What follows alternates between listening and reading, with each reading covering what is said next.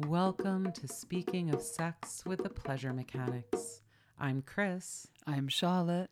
We are the Pleasure Mechanics, and on this podcast, we have honest, explicit, raw conversations about sex, pleasure, joy, and connection.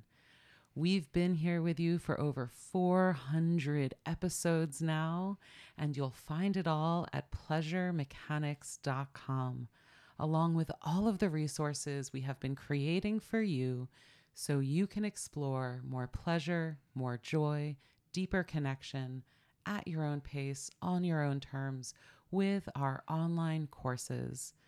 Our online courses guide you in everything from couples massage and our erotic touch techniques to kink and spanking, but also mindful sex and orgasmic meditation even. You'll find it all at pleasuremechanics.com and use the code Speaking of Sex for 20% off the online course of your choice. On today's episode, we are continuing celebrating Pride Month with a series of episodes that invite all of us into the glorious, humongous, expansive spectrum of human erotic expression. One of the things Pride celebrations remind us of is how different we all are, how unique and special each individual is as an erotic expression. And yet within that specificity, we also find belonging. We find kinship. We find community. We find the incredible pleasure of connecting with other humans that like the same things we like, that enjoy the same pleasures we do. Just like it's such a pleasure to find someone who reads the same, niche genre of books you do, or likes the same kind of music and can geek out on, your favorite artist's newest release together, right? Connecting over our shared pleasures deepens these pleasures and brings us home to ourselves. And so in this episode, we are going to be giving you a very wide open, choose your own adventure map into sexual orientations and identities. But orientations mostly, and I use that word plural very emphatically because as we're going to unpack here, sexual orientation, gender expression, erotic expression is so multifaceted, right? And we each have such a unique blend of these different expressions that you are so uniquely you. And that's what we want to see glisten and shine like the gem you are. Yes. All right. I love that. It's true, though, that when we really look at all of these identities and orientations, we can see how incredibly expansive this world is. And then we can really begin to notice and fine-tune what specifically feels right to us right now. Because our experience with all of these orientations and identities can change over time. And it's interesting to just reflect in this moment on what feels right to you right now. Well, right. There's something that's so inviting about the permission for change, the permission for becoming and emergence, but then also a homecoming, a coming home to who we are, and as parents, we see that, in some ways, we are all born who we are. And then it's just a matter of is there safety and permission and resources to express who we are? And as we'll explore in this episode, sexual orientation, we're not just born into kind of a neutral culture that allows us all to express ourselves as unique individuals, right? We have all been born into different cultures within the mega culture of this current historical place on earth right now, right? But most of our cultures that we were born into were anything but permissive. In fact, they were prescriptive. You were born with a body, and then that body was given a narrative that you had no say in. Mm-hmm. You were told what you were, and then in many cases, you were told who to be and who to love and how to love that person within a very narrow framework of what would be socially acceptable, permissible, and even rewarded. right? And so we all have to give ourselves grace of understanding like the multiple cultural levels we were born into, right? Because for some of us, our family home culture was different than the culture at school, which was different than, again, from the culture, maybe at college we went to or the city we moved to. Some of us have more resources to choose our cultural context, or more permission to do so. And so when we give ourselves this self-compassion of like who I am now and how I think of myself, my story of myself may have been influenced by these cultural conditions and contexts. And maybe the choices I made weren't always from like a wide banquet of choice out of my own free will, but actually a very narrow set of choices.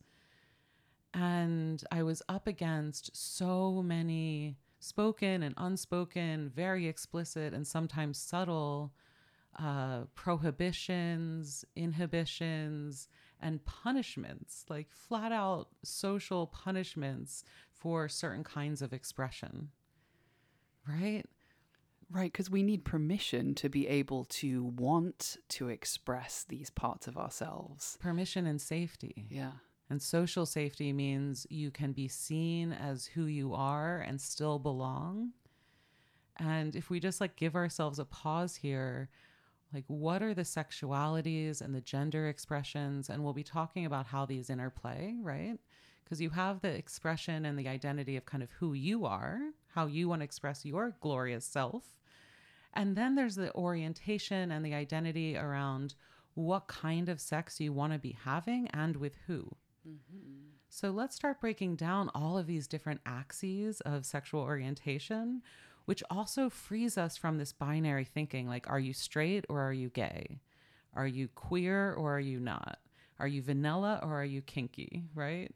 Those binaries as identities don't really serve us. And so what we're seeing now and what we'll start talking about is the proliferation of sexual orientations and identities. So there used to just be heterosexual identity, and that itself was a made-up concept. And I could geek out for hours about this, but we have to understand that these identities, these ideas of ourselves, are historically generated. They're made up on purpose. And then the story, the culture changes over history, right? So I'm going to rein myself in here and just kind of say, like, the creation of the idea of a homosexual was at first like a medical idea, a psychological idea, a category that was created to other certain people into a class of sickness and criminality that could then be managed and treated. And then that identity of homosexual was then reclaimed, owned by people who said, aha, that fits my experience. This is a good descriptor of who I am. And then that category started breaking down, and we got lesbian, gay, bisexual, right? And what we now think of as the kind of alphabet, that long strung out LGBTQIA, I could keep going, TS asterisks, right? This long drawn out alphabet of identities. And we're going to start breaking down some of these categories. What that represents is more and more language and specificity that gives more and more people permission to step into who they are. And so this language of identities can be permission-giving, socially connecting identity language that can help us describe who we are, what we like, and who we want to connect with. But it can also become divisive if we start trying to define these terms so narrowly and we try to other people away from these terms, right? So our invitation here is that this exploration of identity language is inclusive and connecting rather than divisive. Yeah. And with that, we don't want to create any hierarchies of this one identity is cooler or more interesting than another. All of these count. It's about finding what is right for you. But we don't want to create new hierarchies that have status in them. Mm-hmm. We're trying to undo all of that and create more of a playground of erotic freedom and expression together. Because we can see that as one person inhabits these identities, it gives us all more freedom to be able to think about taking up a little bit more space in certain ways. Like, we do create erotic freedom for ourselves and each other together. Right. And this reminds us how social, sexual, and gender identity is. And so if you start thinking about your own story, right, if this was like a quick montage, however old you are, if you're 19 or 91 listening to this, and we had to do a quick movie montage of your gender and sexual expression story, like what moments come up for you? Who did you know as a child that you wanted to live into or emulate? Like, who were your role models? What movies or media or archetypes were really inspiring to you? But also, who were you told you were? Who did you have permission to be? And this isn't as simple as gender identity, right? Like, that's the first big bucket we get shoved into. Like, is it a boy or a girl? People start asking that before a baby is even born into this world. And we will have links in the show notes to all of this, right? There's a very complex conversation behind almost everything we're about to say. And we'll do links galore in the show notes as always. And you'll find all of that at pleasuremechanics.com. But these identity categories are so much kind of these embodied cultural stories of not only are you a boy or a girl, but what kind of boy or girl are you? What are you expected to be? What values are you expected to embody? How narrow or expansive was that window within your home culture? And it can be actually very stunning to realize that even in kind of well-meaning homes, we are raised into a very narrow window of permissibility. And I've been having all these conversations recently, and part of the inspiration for this episode was talking to adults now, people in their 40s, 50s, 60s, who just now feel socially safe enough to start questioning and opening up to what they've known to be true their whole lives. Things like bisexuality or non-normative gender expression, this kernel of self that they've kind of held and protected, but that never had any space to breathe. And they're like, wow, like I fit into my straight, vanilla, cis, hetero role so well, but there's this other thing that wants to come out and play. And so we're trying to give us all permission here, and permission to change. Because the other big lie we're told is that you are one thing, that you have an orientation. And if there's anything true about sexuality, it's that there are big spectrums of normal, right? And that's the other big spectrum we're going to paint here, is that it's all normal, it's all good, it's all healthy as long as everyone's consenting and having fun and enjoying themselves and expressing themselves, right? And we can move along these gradients, and that itself is part of our orientation. Okay. So let's start breaking some of this down. And I already started naming some of these gradients. And Charlotte, I want you to repeat the part about no hierarchies as we go into this. We are so interested in erotic freedom and expression for all of us. We have grown up in a culture where we are obsessed with identity as an avenue for status. Like, we categorize everyone and everything always. That is how we are trained. And so if we want to start unpacking that for ourselves, we want to create a space where there is acceptance for all of this, and no one identity or orientation is better or cooler or more interesting than another. And curiosity about the complexity. So as we start breaking this down, we're going to start giving you these kind of examples that it might take you a while for your brain to compute, right? Like, how could those things be true all at once? But what's so amazing about us humans is that we are such complex, beautifully faceted, erotic beings. This is one of the reasons we never get bored with our job, right? People say, like, 400 episodes, do you run out of things to talk about? No. Never. To the thousands. Because it is so beautifully complex. And as you get to know someone, and, you know, we've been talking about on shows that we've been dating recently. And one of the things I love about dating are these tender first conversations where you kind of reveal yourself to one another. And because you're dating and you're looking for compatibility there, part of expression, we are reminded, it's like who you are and what you want to express is part of what attracts who you want and want to experience things with. right? And so it's like we almost put out like a call sign. The ways we express ourselves say something about ourselves that are then kind of these beautiful social feathery flags that attract our erotic kin, the people we want to belong with, the people we want to get inside their bodies of, the people we want to explore and express and create with. Because sex is social and is an avenue to creating belonging. Like, this is one of its major functions in life, is to create connection and belonging and kinship. And belonging is both like being seen and accepted and held as fully who you are, right? And so that the extent to which you can be held is the extent to which you have revealed yourself.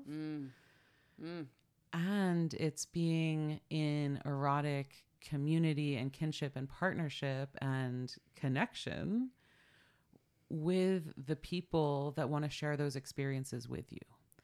So it's both like an expression and a calling. And this is why we like the word orientation. Orientation is an expression and a mapping of something along guided points, right? And that can be a compass, is our most like easy image of orientation, where we're orienting to the Earth's magnetic fields itself, right? That's a pretty big orientation. We orient to gravity all the time as creatures on this earth. You better rein me in here. But orientation is both like where we are and what we're drawn to and what we want to attract, right? So let's start breaking this down, and we will do a full kind of map of all of the different axes of sexual orientation and kind of explore how expansive this can be. So after a quick break to thank our sponsor for this episode, I want to dive into exploring all of the different axes of sexual orientation and just how complex and beautifully specific we can get. And this is one of those pleasure precepts that we infuse throughout our work here at Pleasure Mechanics, is the invitation to get specific. Because when we can get more specific, we get what we want. And we also create opportunities for connection and depth of intimacy that are not available to us at the generic level.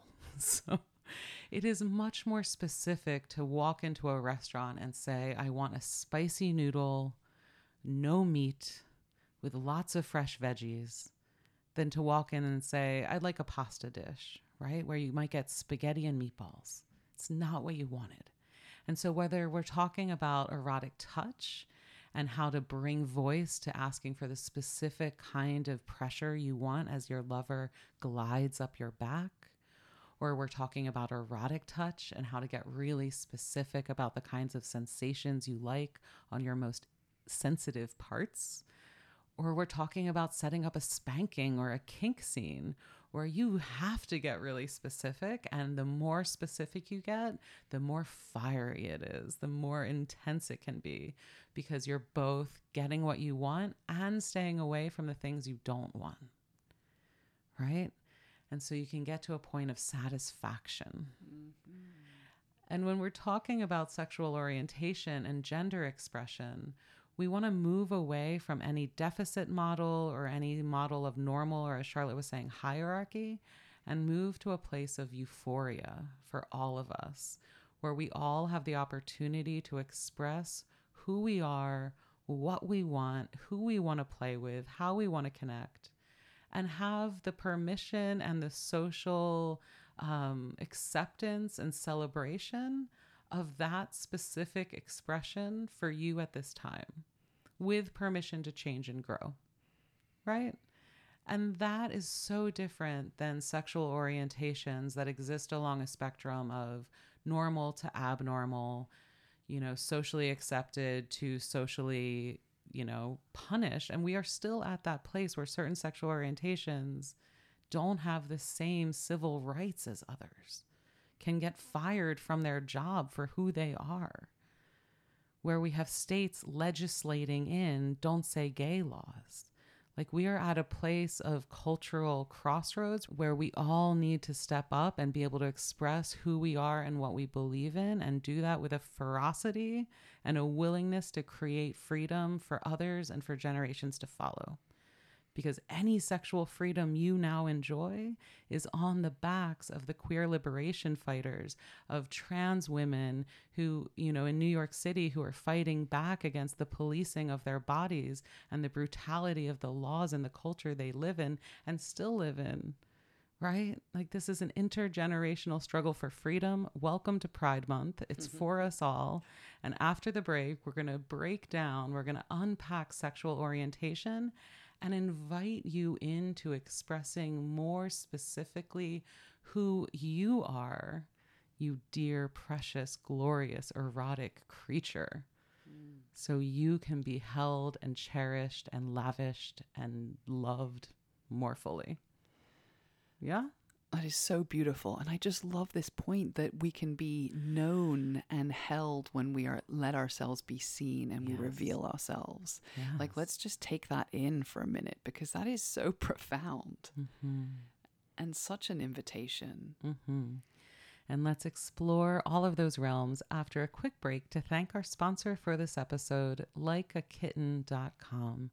At likeakitten.com, you can choose from a beautiful, curated gift box of sex toys, accessories, lingerie, lubes, and more, themed around the season or an event. Or you can curate your own box by choosing from curated categories so you can get specific and get exactly what you want in your box.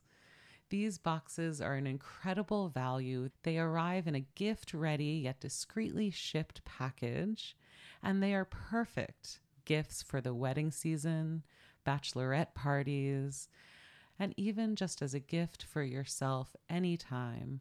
Go to likeakitten.com/pleasure for 15% off and free shipping of your beautifully curated box of erotic tools and pleasure toys. That's likeakitten.com. Use the code PLEASURE for 15% off and free shipping. And as always, you will find all of our sponsors' links and generous discounts at pleasuremechanics.com/toolbox. That's pleasuremechanics.com/toolbox to fill your pleasure toolbox with some of our favorites. All right. Are we ready to wander into the great expanse of sexual orientation and identities? And what I want to say again is this is an invitation. It's an open-ended one, right? It's a choose your own adventure. And with the reminder that your expression is contextual and you don't have to express all of who you are in all of your social contexts. You can find zones of safety, even if that's just within your own imagination, your own fantasies, your own mindset. Like, you can give yourself the gift of a little bit more permission and acceptance, or start having conversations with others, join an online community. We talked a lot about this in the coming out episode last week, but give yourself grace here as you have maybe some stirrings or some realizations or some aha moments, because we're about to explode open some categories that you might have been told are pretty fixed. Right? Like, most of us are aware now that there's like straight and queer, and that maybe there's like different gender expressions, but there's a lot more to sexual expression than that. So let's start exploring. We've talked about gender expression, and this is, there are whole podcasts, and we will link to some in the show notes about gender expression. It's a complicated conversation in and of itself. But I think of gender expression as one of the ways we express socially and out into the world who we feel ourselves to be, right? But that's actually not how a lot of people experience their gender. Their gender has been more prescribed. You are a girl, and you are this kind of girl in this kind of body, and therefore that means this package of things. And so just take a minute, and even if it's for the first time in your life, like, think about what has been your gender identity and expression. How much wiggle room has there been there? How much permission to think beyond that assigned gender identity? And how might you want to give yourself permission to explore that a little bit more broadly? And makeup is just one really easy way, like makeup and hairstyle, right? And then it goes to clothing, but also body language, movement, position, how you walk, how you take up space socially, right? Gender is very complicated. But if you think about your relationship to makeup, are you supposed to wear it or are you not supposed to wear it? What kind of makeup are you allowed to wear? What does it mean if you wear makeup? Your freedom to put stuff on your face and in what way has been completely pre-assigned to you by your assigned gender identity. And that can then be extended to hairstyle, all of these other categories I just mentioned, right? So how much have you cohered to what has been assigned to you? And that's not always a bad thing. And again, no hierarchies here. Right? For some people, what was assigned to them feels just right. It's a home. It's like, I love putting my makeup on in the morning and getting my hair done and putting my heels on, and it feels wonderful. How wonderful to be assigned something that feels good to you. For others of us, like if I had to go to a job and put on makeup and heels every day because I was assigned female at birth, and I started feeling the discomfort in that as a child, I started choosing, as soon as I could, different kinds of clothing, different kinds of expression. And some people, for the first time right now in this conversation, or the first time they go to a pride event, or the first time they meet a trans friend, the first time they feel socially safe enough to have permission, and we are trying to grant that to you now, to just start thinking beyond what was assigned to you and what might else be true for you. What parts of yourself have you buried or hidden or minimized or made a joke about, right? Like, how do you minimize parts of yourself that might not fit with what you've been assigned? Things you want to do, ways you want to express yourself, right? Or just things you feel curious about. Yes. If you have never put on makeup, what would it be like in your home where there's no one around and you're completely alone to just experiment and see how it feels and what comes up?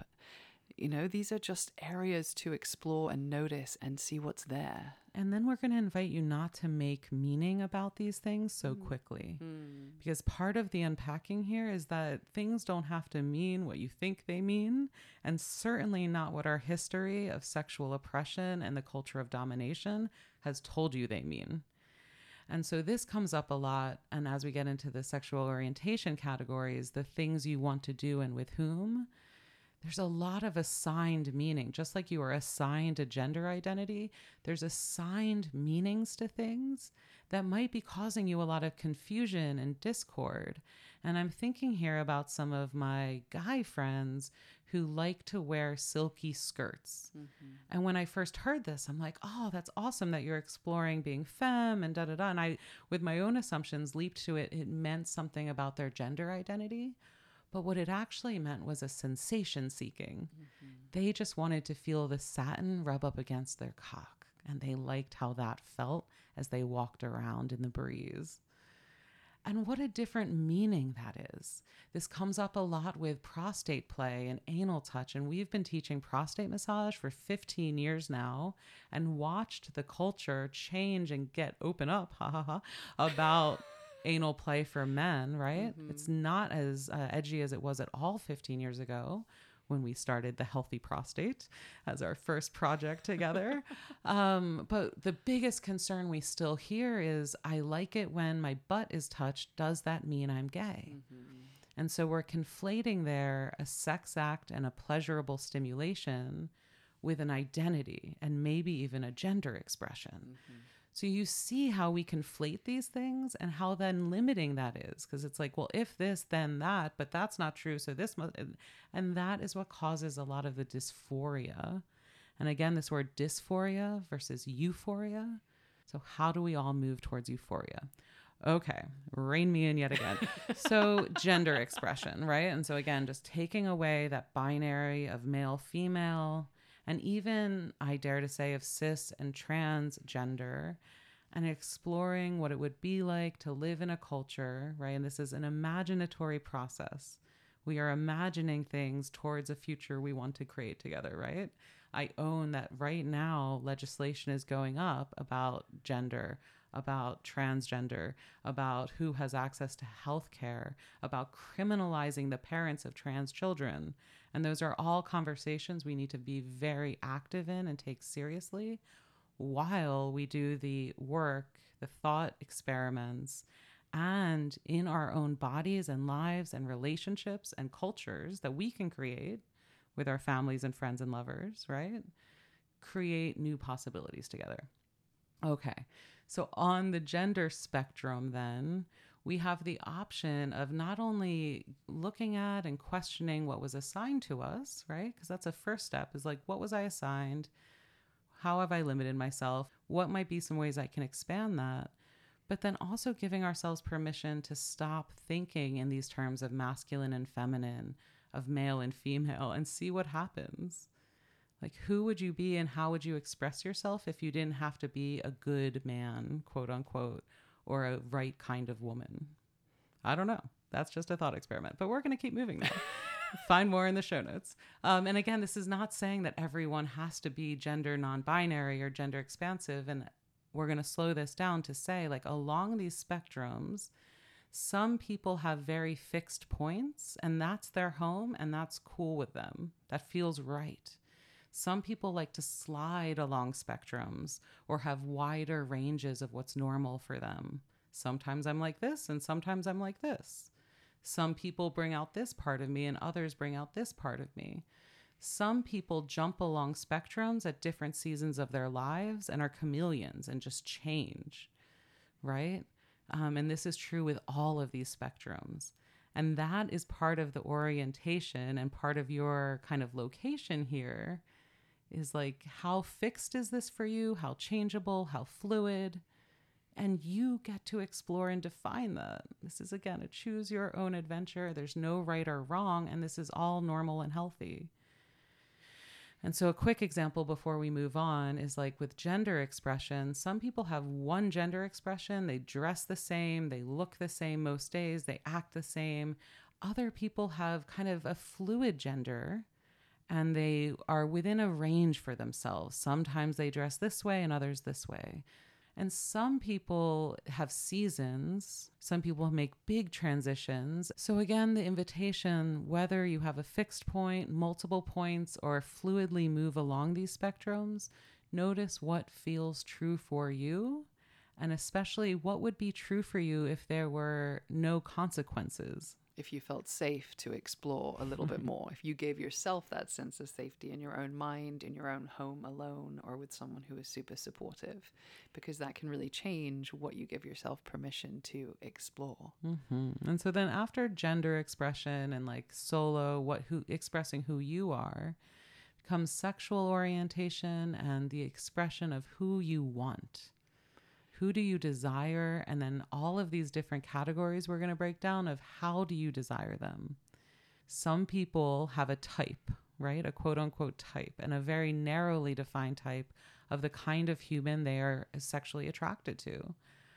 Other people are sexually attracted to a lot of different kinds of people, right? And so even the categories of bisexual don't make sense to some folks because it's like bi kind of indicates a category of two, and for a lot of people, pansexual is a term you might hear, or omnisexual, or sexually fluid.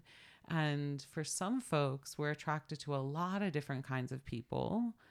And then other people are attracted to like a very specific kind here and a very specific kind there. And they might have like a smattering of types, right? And so who you're attracted to and how narrow or expansive that is another axis of sexual orientation. I love how sexual orientation is framed around what we desire, who we would like to be having sex with. So this is distinct from what our actions are. This is different from what activities we're doing with whom. So it's really centering our desire, which I love. And it can be more expansive than who we're having sex with right now. Mm-hmm. So to take that in a minute, so your sexual orientation and all of these orientations really you can identify beyond what you either have access to or want to do in terms of your behavior, or you can have behavior that is outside of your orientation. An identity. Right? And so those things can be true. And so Right. And the disparity between those things, the distance between these things is, again, just another difference amongst us. And when I say access to, you might be a bisexual guy in a heterosexual monogamous relationship. And so just by the nature of the boundaries of your relationship, you identify, you are oriented as bisexual, but your behavior is heterosexual. But that doesn't mean your identity has to be, or that your fantasies have to be, or that your kind of expressions have to be.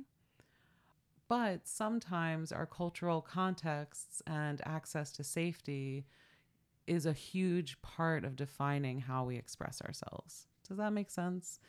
Like, I want to allow for us both to have choice about how we express ourselves and to acknowledge we all don't have freedom to make that choice. And a lot of our expression is under duress. And that's going to become clear in some of these next categories we break down. And some of these categories might be new to you, and new ways of thinking about something as like sexual orientation.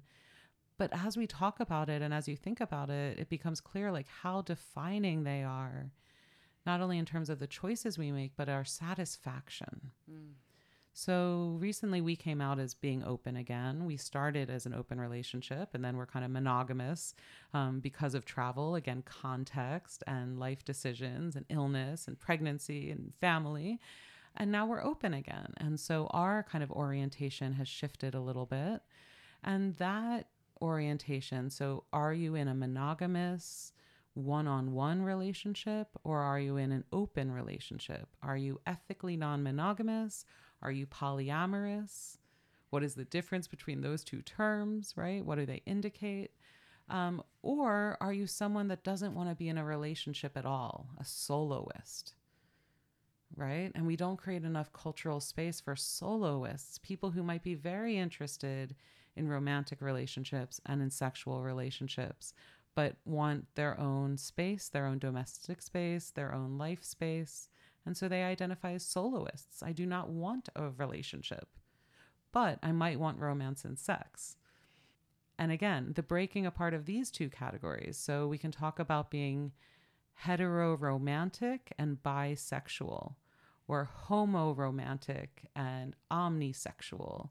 So using the romantic category there to indicate who you want to be in more of like an emotional relationship with like intimacy and the connection and the romance. And often that stands in for like emotional, tracking one another's days, holding one another kind of in that intimate way, versus sexual orientation, who you want to get physical with, who you want to get aroused with, whose genitals you want to put where and how, right? And your romantic orientation can differ from your sexual orientation, and getting specific about that might make things more clear to you.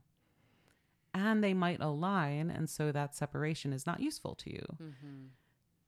So then there's, how many partners do you want, from 0 to many? And then there's, how much sex do you want to be having with those partners?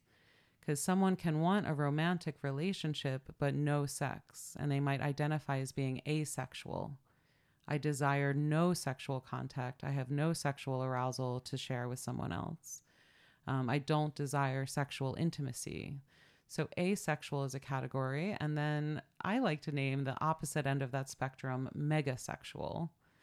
And us megasexuals have a lot of sexual intimacy desire. We have a lot of appetite, a very high appetite for sexual intimacy itself, for physical, body-to-body, arousal-generating, sweaty sex, right? Or what kind of sex do you want to be having?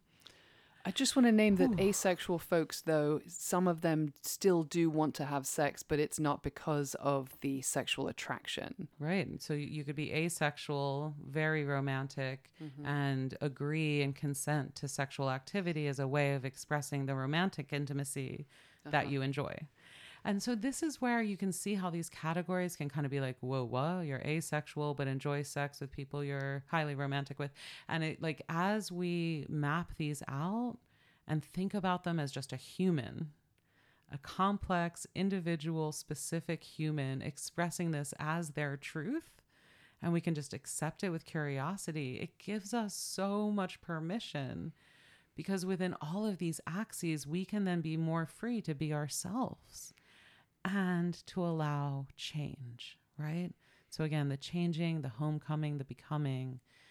So we've talked about who we are, who we want to be having sex with, how much sex we want to be having, how much that sex and romance align or are different.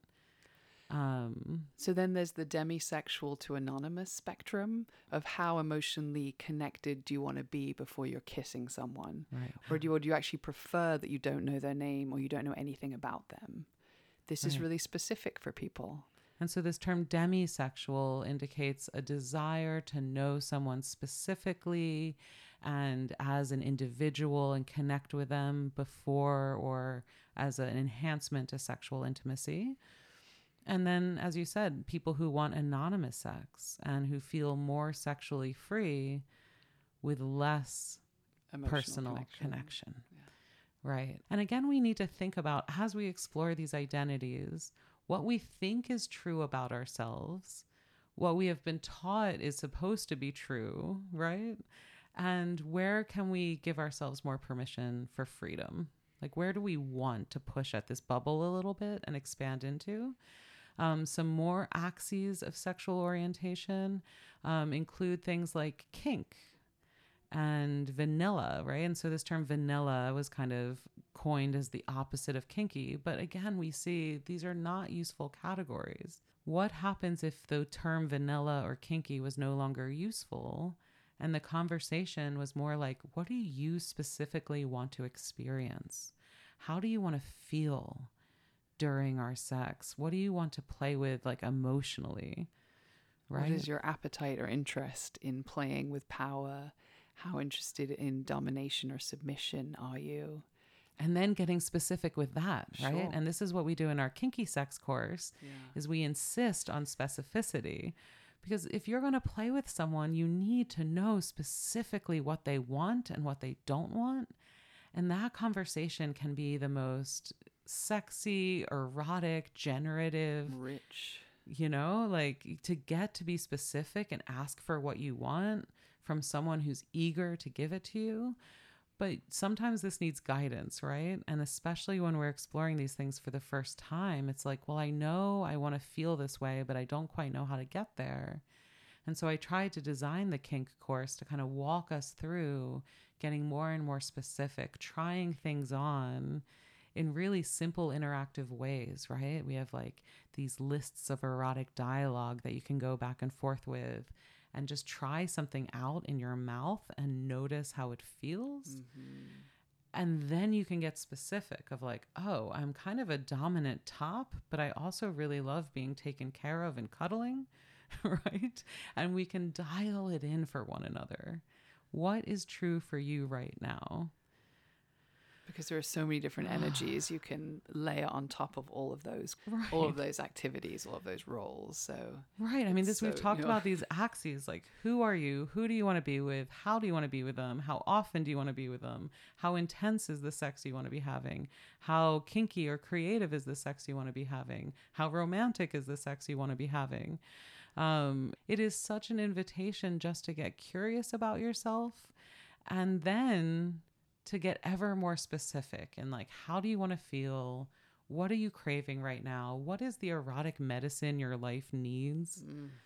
Right? As we come home to ourselves as erotic beings, we can be fed, we can be nourished. But I do want to end with this idea that when we invite people in, there are people who are attracted to you. Specifically. Like the more specific you get, the more vulnerable you get in revealing like who you truly are, the more people can love you and give you what you want. And you'll be attracted into these communities of people who think you are the hottest creature on this earth. Like you are someone's fantasy. And owning that, I think, is also part of pride and is part of this like orientation conversation is like who I am specifically. And I've had huge lessons in this recently, but like who I am specifically in my body and my expression is so deeply wanted and cherished. And to be held in that is just precious. That's, an erotic homecoming for me. So, and I think so many people long for that experience, yes. but in order to have that experience, we have to accept and then experience some pride around who we are and then share that. Mm-hmm. And I think we're so used to the cultural conversation that we're not enough, or that we need to do X, Y, or Z before we can be sexy or wanted. And it's so far from the truth. Like, who you are right now with all of the complications and nuances is enough and is so desirable. When how do you want to be wanted, right? How do you want to be wanted? Because this difference between I'm asexual but highly romantic and I just want someone to lie and pillow talk with and geek out on these things that I'm so into and maybe have cuddles with, and that is what I want, versus I want to be ravished and devoured in a graveyard by a near stranger. Those are really different wants. They are both legitimate. They are both healthy. And they both have partners to meet them, and they have both people to connect with. Or not. If you're a soloist, but you want sexual connection, you can invite people into your life with that invitation. I want to add one more axis that we didn't mention earlier, just to round it all out. And we know that there are so many more, right? Like, this is still incomplete. Bless sexuality. Just the interest in one-on-one sex versus like group and communal sex. Right. Like, that is another whole orientation that people have really strong preferences, likes, wants, aversions to. Some people may not have access to group, communal, erotic space, but it is out there. And so just to check in with yourself, your interest level and yeah, curiosity. but I even met someone recently that wasn't into threesomes. And I was kind of like, wait, what? And they were like, no, just one-on-one sex is what I like. I don't like anything more than two. And I was kind of surprised by this. Because for me, I love group energy, and threesomes is like a beautiful starting point for that. And it's such a fantasy for so many people. It's so interesting for people who've experienced it and then are like, no, thank you. Like, that's also always an option, right? And then from there, so how much do you like partnered sex? That one-on-one energy. Some people love sex, but not actually one-on-one partnered sex. They find that either, boring, understimulating, or overstimulating in some way. Some people love solo sex and have just tremendous amounts of solo sex in their life. And other people don't want to masturbate that often. And they don't like sex with themselves. And not because they're not sex positive, right?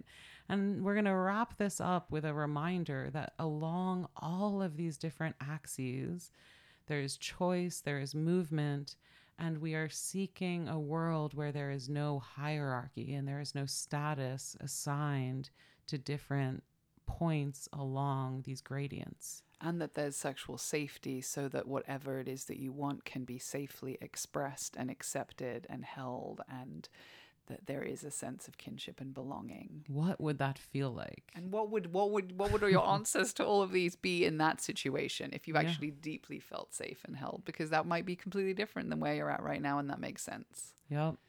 And so we're envisioning a world with more sexual freedom and pleasure and safety for all of us.